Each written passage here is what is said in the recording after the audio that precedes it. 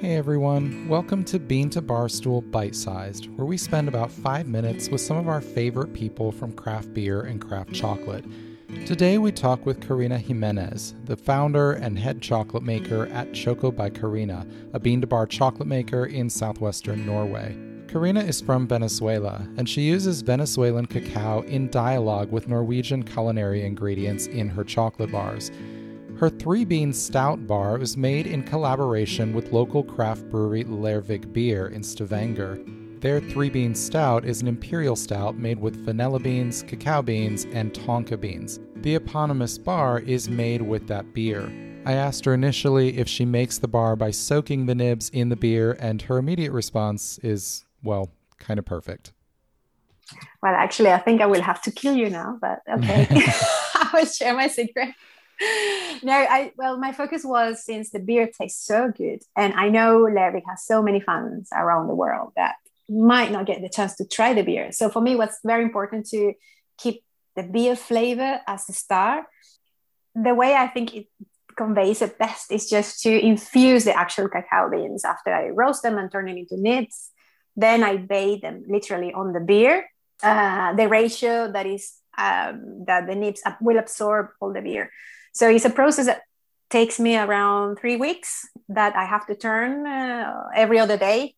The cacao mass, in a way that the nib mass infused. So every day it will soak up until the end of the 3rd week is already absorbed everything. And then just to make sure, I will dehydrate them for the chocolate process to be able to complete smoothly. Because as you said, if I have any moisture in them, then it will be a disaster in the refining process.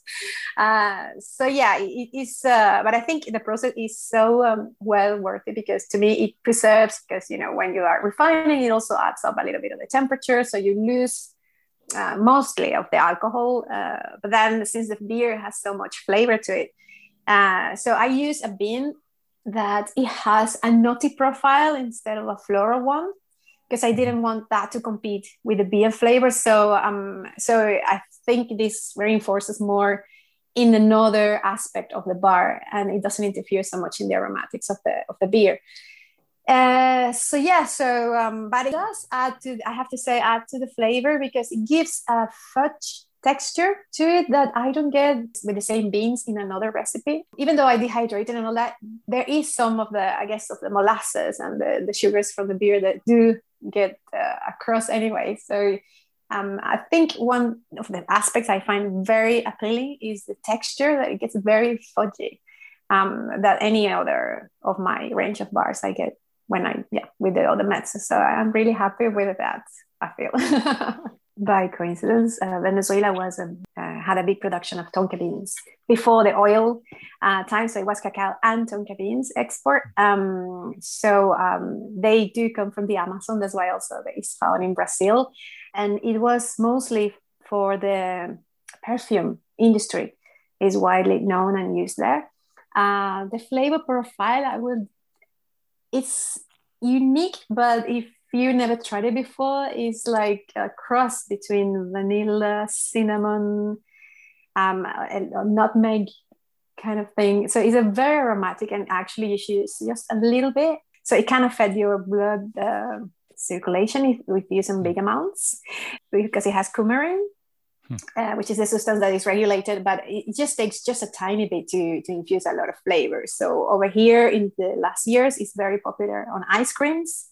You will find it. And then, some bars. But so far it has been, just me. And with Lervig beer, to me, it was just like the tonka bean flavor was something that really caught on my palate. And I was just like, I can't believe it. This is in beer and it tastes so good. So, well, to me, it's the perfect marriage between beer and chocolate. And to honor the stout and the chocolate combination, that is just like a match made in heaven.